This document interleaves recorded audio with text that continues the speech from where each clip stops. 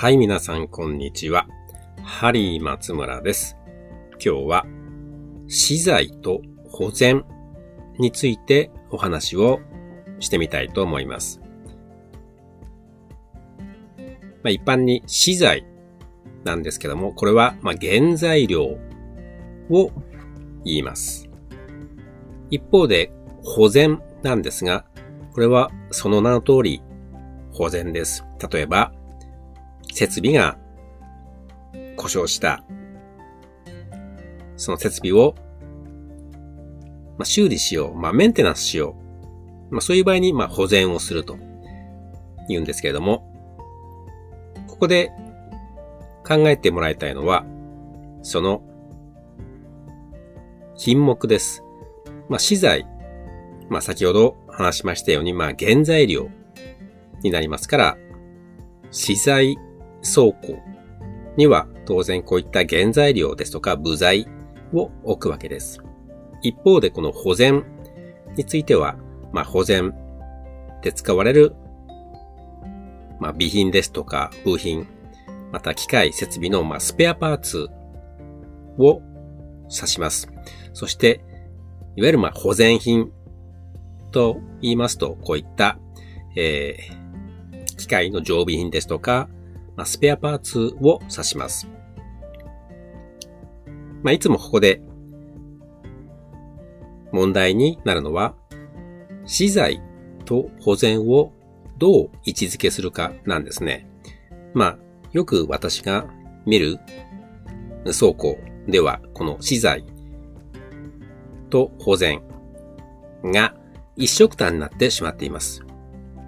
言い換えますと、保全で使われるような部品、特に一度使われた部品ですとか、何か、機械が、修理に出されて、その使われなくなった機械の部品を抜き取ったものも合わせて、その倉庫の中で、管理されているという企業を多々見受けられます。基本的に資材で全て管理するべきだと私は思っているんですけども、ここでポイントは、資材倉庫ではあくまでも新しい品、新しい部品、新しい原材料を管理する。一方で、保全については保全倉庫、もしくは保全室というのを別途設けて、その中で、管理をするという位置づけが一番スムーズではないかと思います。言い換えますと、例えば、切削工具、ドリルですとかエンドミルですね。これは新しいもの、いわゆる新品については資材倉庫で管理をし、そして例えば保全員が使いたいときに、もしその保全室で在庫がない場合には資材倉庫へ頼んで、そして資材倉庫から出庫してもらうと。そして、例えばそういったエンドミル、ドリルが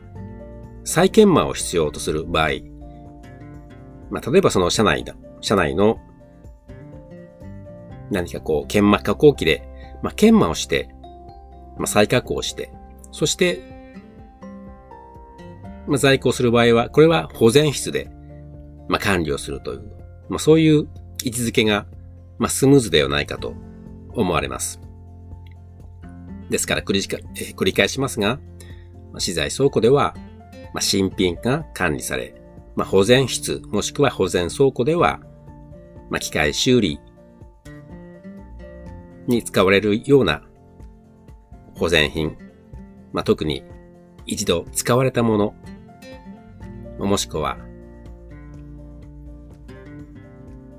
再研磨されたもの等々が管理されると、そういう位置づけがスムーズではないかと思います。今日は以上でお話を終わりにいたします。それでは皆さん、さよなら。